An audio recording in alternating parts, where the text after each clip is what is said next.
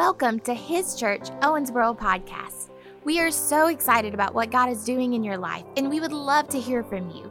Visit us at hischurch.cc and let us know about all of the things that God is doing in your life. If you have been blessed by this podcast and would consider supporting us financially, please visit hischurch.cc and click on Give to see the many options available. Thank you for joining us. We hope this message blesses you. Well, it's good to see you. I'd like to start for one moment, and I want us to welcome everybody watching online. Y'all give the Owensboro campus a great big hand clap. Hey, we love you. I'll see you very soon because we got big things going on in Western Kentucky. I want you to know I'm believing God for you. And then Pastor David just talked about it a moment ago here, but we've got our campus launch coming September the 15th. Come on, let's give the Lord one more hand clap for that. Henderson. We'll be there at the Henderson Community College. Anybody you know in that area, have them come out. I'm telling you, God's going to do great big things. Well, you just saw a video of some goats, and they would be referred to as fainting goats. Come on, everybody say fainting goats, right? They have some other names. They must be sore a lot. I think I'm sore when I work out in my 40s. These guys must be sore all the time now because they have this strange genetic disposition where when anxiety comes on or stress comes on or anything happens, they lock up. They've been called stiff-legged goats because of that, and they just fall down, they faint. You know, here's what I believe. I believe that the people under the sound of my voice, we are not fainting goats, but we are sheep that stand. Can I get an amen out there? Let me say that again. We are not fainting goats. We are sheep that stand. So like in life, things are going to happen. There are going to be storms. Think about our friends down in Florida. They're getting ready to get hit with I believe it's been upgraded to a Category 5 hurricane. We ought to pray for them. They have an opportunity to faint or to stand. Our friends right down the road in Odessa, Texas, had a shooting incident yesterday. We're praying, we're believing God with Odessa, Texas, and we're believing for healing and restoration and help. And what the devil meant for evil, I believe God's going to flip it, and he's going to do something good. I declare revival in Odessa, Texas. Those people aren't going to faint. Come on, our friends aren't going to faint. They're going to stand. Amen? See, we don't faint when times get tough. We stand. Amen. I want to show you a scripture, and it says this in Proverbs 24:10. Also, if you want to know, if you want to celebrate the fainting goat, right? There is a fainting goat festival in Marshall County, Tennessee, annually. So we're going to take a church trip to celebrate that. You can get signed up at the info booth. We'll go celebrate the fainting goat, right? Here's what the scripture says about fainting or standing. It says this, Proverbs 24, verse 10. It says, if you faint in the day of adversity, your strength is small. I declare over you, come on, just close your eyes. I want to pray for you. I declare over our people that we don't have small strength. I declare we have big strength because we have a big one that lives on the inside of us. We say greater is he who is in us than he that is in the world. The day of adversity might come, but it won't take us out. I say no Category 5 hurricane can take us out. I declare no devil throwing spears or weapons or bullets can take us out. I declare we stand strong, and God's gospel gets all the glory. I bless these your people. I bless this time we have together in the name of Jesus Christ of Nazareth. And the church said, amen. Just turn to your neighbor, tell them you're not a fainter. Just tell them that. You're not a fainter. You know, where Jesse and I have lived out in Philpott, Kentucky, the thriving metropolis of Philpott, there was a lady right down the way, and she didn't just have a few fainting goats, she had a whole flock of fainting goats. And so they're out there in their field. They're kind of like a novelty type creature, you know. And they'll come and they'll pick up the trash there, and she has a dumpster on her property. So every time they come and get the trash, they pick the dumpster up. You know how the trucks work. And whenever they drop the dumpster, all of these goats, they all faint, they just fall at once. And she said so many knocks on her door. People will knock on their door and say, ma'am, we don't know what's happening, but we think somebody's shooting at your goats. And you know, we've called the authorities, and she had to say, hey, they're fainting goats. You know, I have met some people in the body of Christ throughout the years that display some similar attributes to the fainting goats. Does anybody out there have a family member that the first little thing that happens, they think the sky is falling? Now, don't point at them this morning, but how many of y'all know who I'm talking about? You got maybe a mom that would lose her mind over small situations, or maybe a grandparent or a sibling. Listen, here's the deal. We don't faint in the day of adversity. But I promise you that if you live long enough on the earth, a day of adversity will come. How many of y'all that have been around a few decades would say that's absolutely the truth? The day of adversity, it will come. And how we handle that day of adversity, I believe it sets our tone, it sets the pace of our life. If we handle it well, I believe that God really elevates us and lifts us higher. I think a lot of times a day of adversity or some sort of anxiety, some sort of attack, some sort of something the devil tries to take you out, it often comes right before some of your biggest breakthroughs will ever happen in life. See, a lot of times your miracle, it's just right around the corner. And the devil's going to test your mettle and see if you have what it takes to get through this season and get on to the goodness and the mercy of God. Whenever I read through the scripture, when I think about some men that had one of the largest days of adversity you could ever come up with, I think about King David. If you have your Bible on you, I want you to open it up to 1 Samuel. We'll go to 1 Samuel chapter 30. We're going to read verses 3 through 8. 1 Samuel chapter 30, verses 3 through 8. David and his men, just so I can set the text, they've been out, they're really running for their lives. They find refuge at a place called Ziklag, and they're staying at Ziklag, and they go out to raid during the day, and their families would stay there. On their way home from a raid one day, this is what they found. If you're there, go ahead and say, uh-huh. Here's how it reads. It says this. So David and his men came to the city, and there it was burned with fire. Their wives, their sons, and their daughters had been taken captive. And David and the people who were with him lifted up their voices and wept until they had no more power to weep. And David's two wives, Ahinoam the Jezreelitess and Abigail the widow of Nabal the Carmelite, had been taken captive. Now David was greatly distressed, for the people spoke of stoning him, because the soul of all the people was grieved, every man for his sons and his daughters. But David strengthened himself in the Lord his God. Then David said to Abiathar the priest, Ahimelech's son, please bring the ephod here to me. And Abiathar brought the ephod to David. So David inquired of the Lord, saying, shall I pursue this troop? Shall I overtake them? And he answered him, pursue, for you shall surely overtake them, and without fail recover all. I declare over your life that without fail, you're going to recover everything the devil's stolen from you in Jesus' mighty, mighty name. Amen. I want you to think about this. David and his men, they're out at work. Put yourself in their shoes. Think about driving home from work one day and you're going towards the house and you look out in the distance, and where David and his men were, it's kind of like the landscape out here.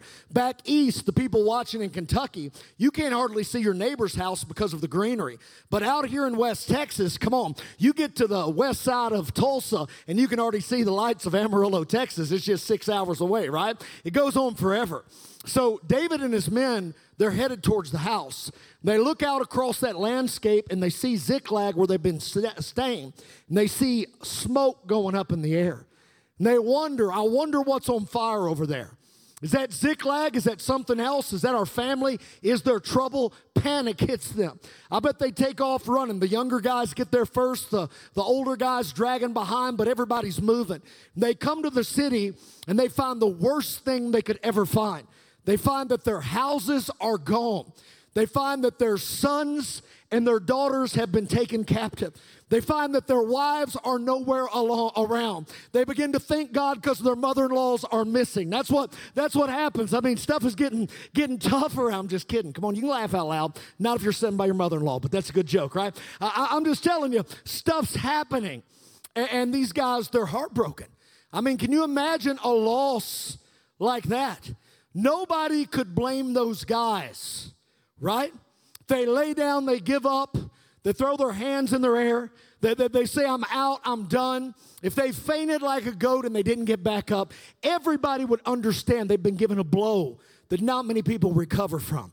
They lost everything in one day. Now, I don't know about you, I've had some bad days, but I've never had a day this bad. This is a day of epic, tragic proportion. So what do I do if a situation shows up where the rest of the world will faint? I think we can look at some of these things and we can see.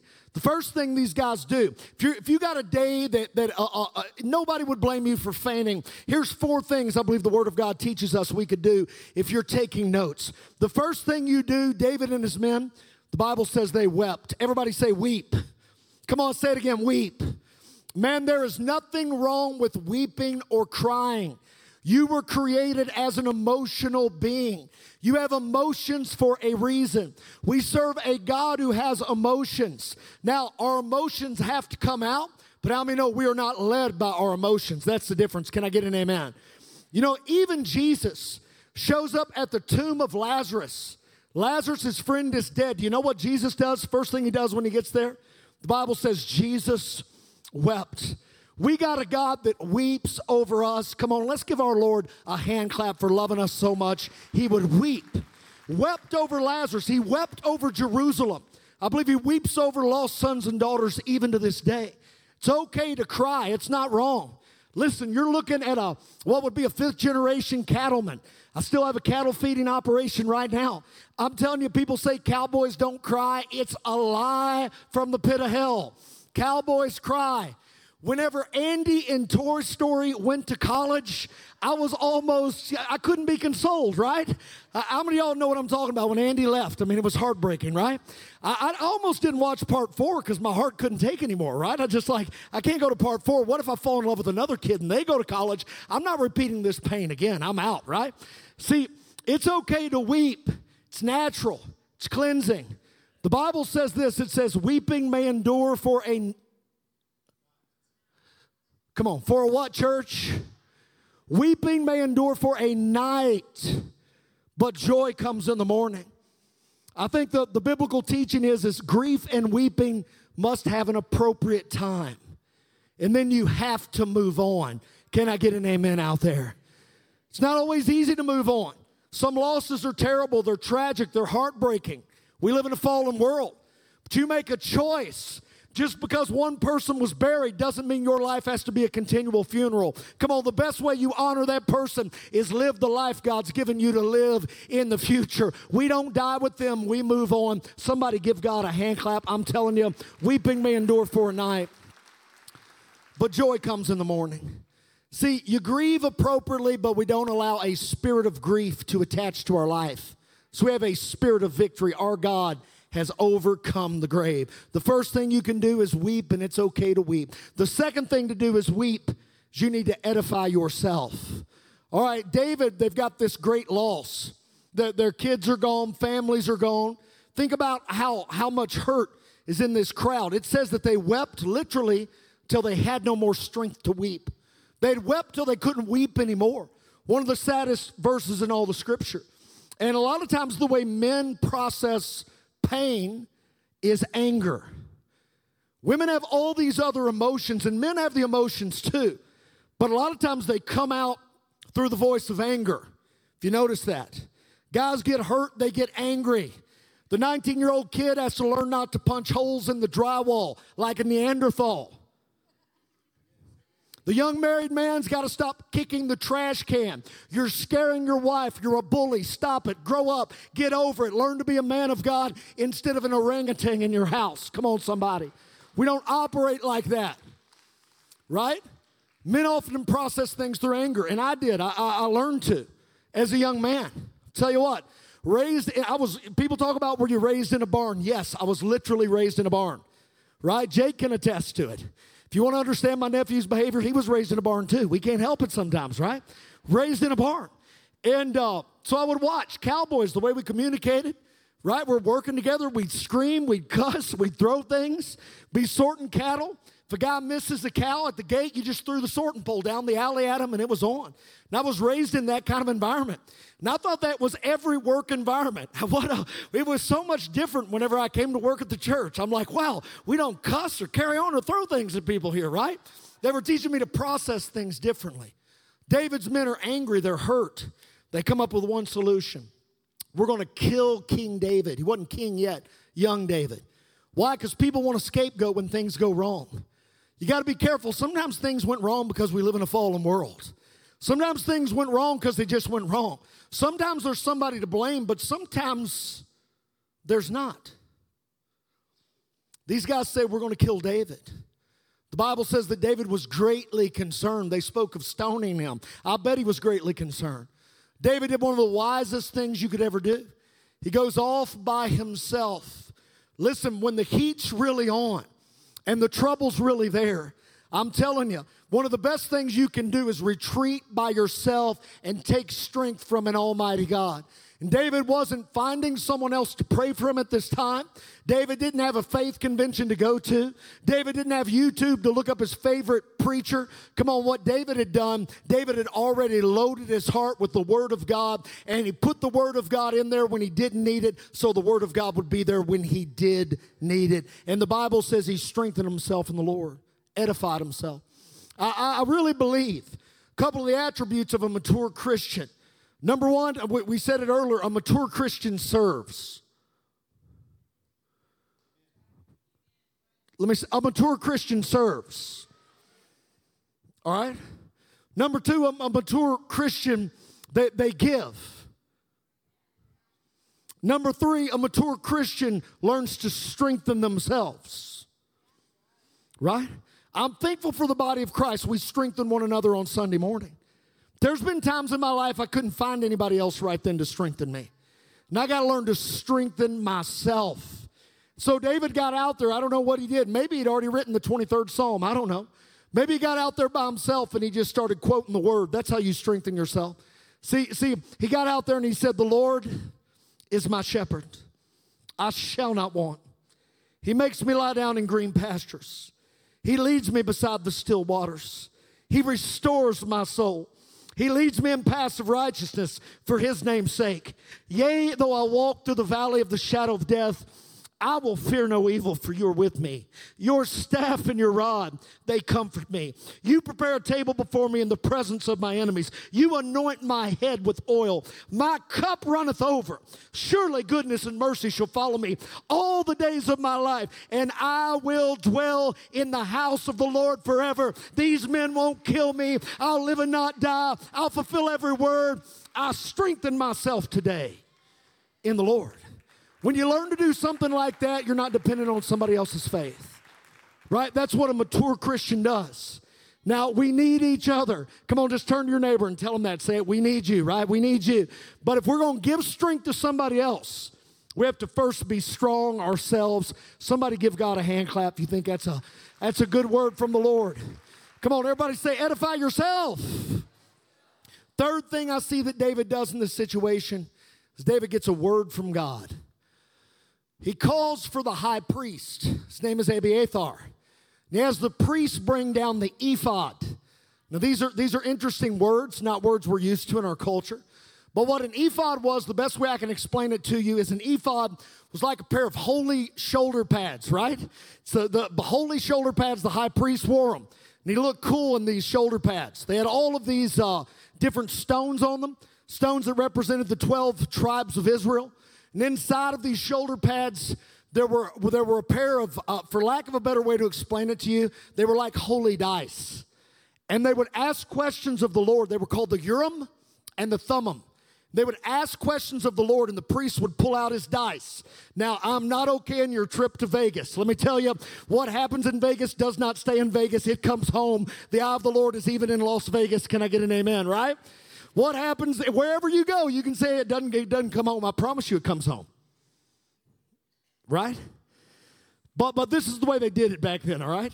Now we don't need holy dice because you got something better than holy dice. You got the Holy Spirit living on the inside of you. The one that overcame death, hell, and the grave, he's right here, amen? But they ask, what do we do? David's there. The high priest is there. I don't know who else is there. They ask the question, and the priest takes the Urim and the Thummim, and they get a word from the Lord. Come on. Turn to your neighbor. Just tell them you need a word from the Lord. Amen? I'm telling you, sometimes there's situations that you can kind of cruise through on what you already know, right? I mean, what you know is powerful. But sometimes you're up against a storm. It's large enough. You need a fresh word, and you need a word for today. Anybody ever been there before? I think about there was a time years ago, back whenever Jessie didn't think I used to be cute. She said I was cute when she was doing her altar call. Back when I was still cute. I'm playing with you, honey, right now. You're an easy target. Did y'all hear that? She gave her altar call. She said, I said yes to Brian because he was cute. I'm like, oh, what 20 years will change. Right now I was cute. Oh, I'm playing. But we were pastoring. Oh, yeah, back at you, love. We were pastoring. Hey, one of my spiritual gifts is harassment. I flow in the gift of prophecy and the gift of harassment, and it's the way we have a good time, right? So Jessie starts having these headaches, right? And has headaches and visions blurring, and we're always speaking under lights, right? So like maybe it's a part of being under the lights. I suggested she started rolling in some big glasses on the stage like that Jim Jones kind of look, because people feel comfortable with that, right? And so, but instead of that, we decided that we were going to go and go see, get medical advice. And they do an MRI on her, and they come back and they say, hey, she's got a spot on her brain. And we're like, on the MRI, and we're like, what does that mean? What can that be? And it's like, well, it could be this, could be that, could be brain cancer. Well, when do we get in to see the next person? They're like, oh, it'll be 3 months. 3 months, right? Like 3 months to think about that. There's a shortage of apparently that type of professional. I think it's a neurologist. Don't quote me on that. So if you're looking for a career path, kids, there's an opening for you. But anyway, 3 months. And so we're not taking that. I don't take answers just from anybody the way they give them to me. You can knock on doors and keep knocking. Seek and keep seeking. Ask and keep asking. Come on, don't let anybody put you in a box. You keep fighting until you get what you came for, church. Amen? That's the spirit that gets things done. So we got it in faster, and we go down to Vanderbilt, which was the closest big medical facility around. But before we go, when I got a report like that, there's some things I'm going to do. If it's earth-shaking, the first thing I'm going to do is I'm going to proclaim a fast. Food didn't touch my lips for 21 days. So I'm believing God for a miracle. Now I'm going to pray. I'm going to spend time in worship. I'm going to quote every healing scripture I have. And in the midst of all that, God spoke to me. He told me, don't be concerned. It's a lying report. Every report that comes to you is not a true report. Right? If you believe every report that comes to you, you can freak out with the fake report. And then you're going through stress and anxiety that you don't have to go through. And then if it was an accurate report, then you got to go through it in real life again. Come on, we believe the report of the Lord, not a report that's out there. I'm thankful for all the help that there's out there, but come on, I believe the report of the Lord, it's a higher reality than anything in this world. Can I get an amen out there? So we get to Vandy, person's looking at the MRI. They start laughing out loud to Jessie. They say, did you think that you might have had a brain cancer? They said, you don't have brain cancer. They didn't clean their machine. The machine's dirty. Your wife's fine. Your headaches will leave now that you're not fighting cancer. Come on, somebody. God is bigger than your problem. He's bigger than your issue. He's bigger than your report. He's got power to overcome everything. Let's give God one more big hand clap. We didn't have to fight our way through that. Get a word from God. The last thing I see that David does is the word that comes back to David is, I want you to pursue the people. Question he asked is, shall we pursue the army? It's taking our family. The word from the high priest comes back and he says, pursue. I love that kind of word, don't you? I like those aggressive kind of words.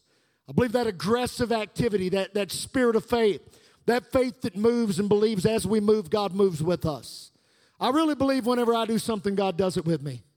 When I walk across the room in the name of Jesus, I believe that God walks across the room with me, right? I go to witness to somebody, invite them to church, I believe that God goes with me when I go to do that. When we go to put our hand in another city to plant a campus, I believe the Spirit of God goes with us because we're pursuing, right? That spirit of pursuit changes everything. So the word comes back, pursue, for without fail you shall recover all. So David rallies his men. They've all wept. They thought about killing him. David strengthens himself and he gets a word. He stands up in front of that group of men and he says, we're going to pursue.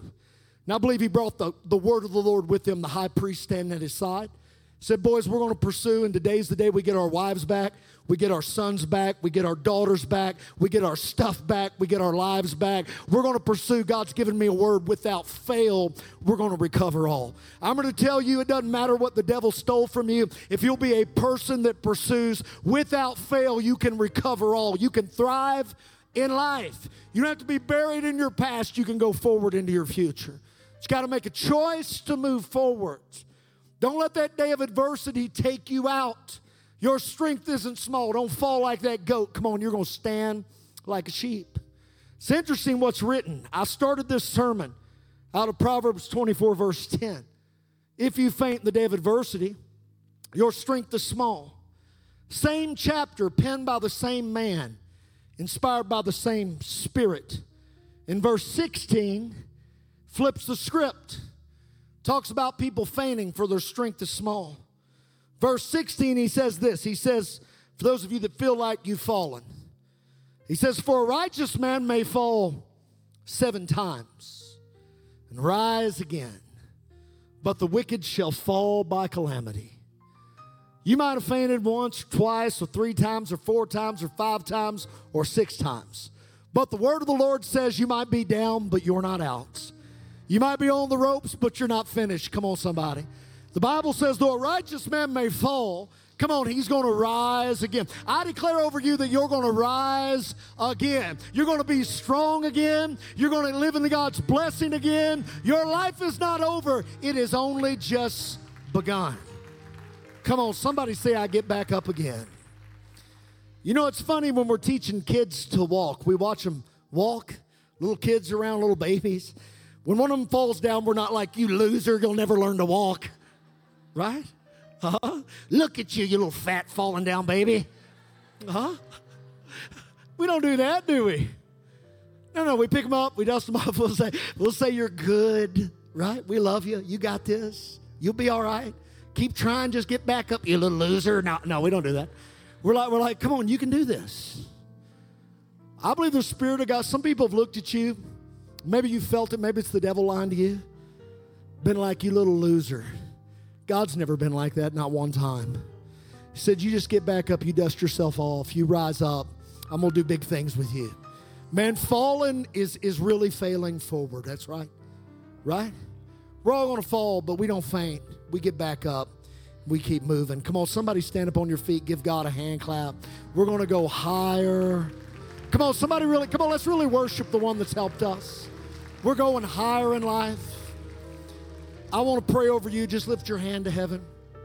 Father, I thank you that without fail, we will recover all. I declare over my brothers and my sisters that even though they might have fallen, the Bible says a righteous man will get back up 7 times. I declare they rise again by the word, by the Spirit, by the power of the living God.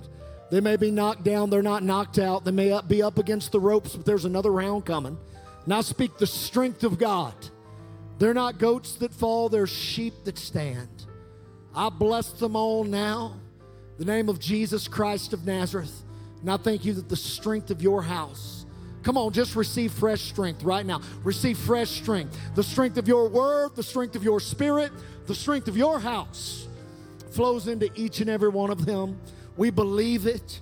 We receive it. And we thank you for it. In the mighty, matchless name of Jesus Christ of Nazareth. Come on, give God one more hand clap today.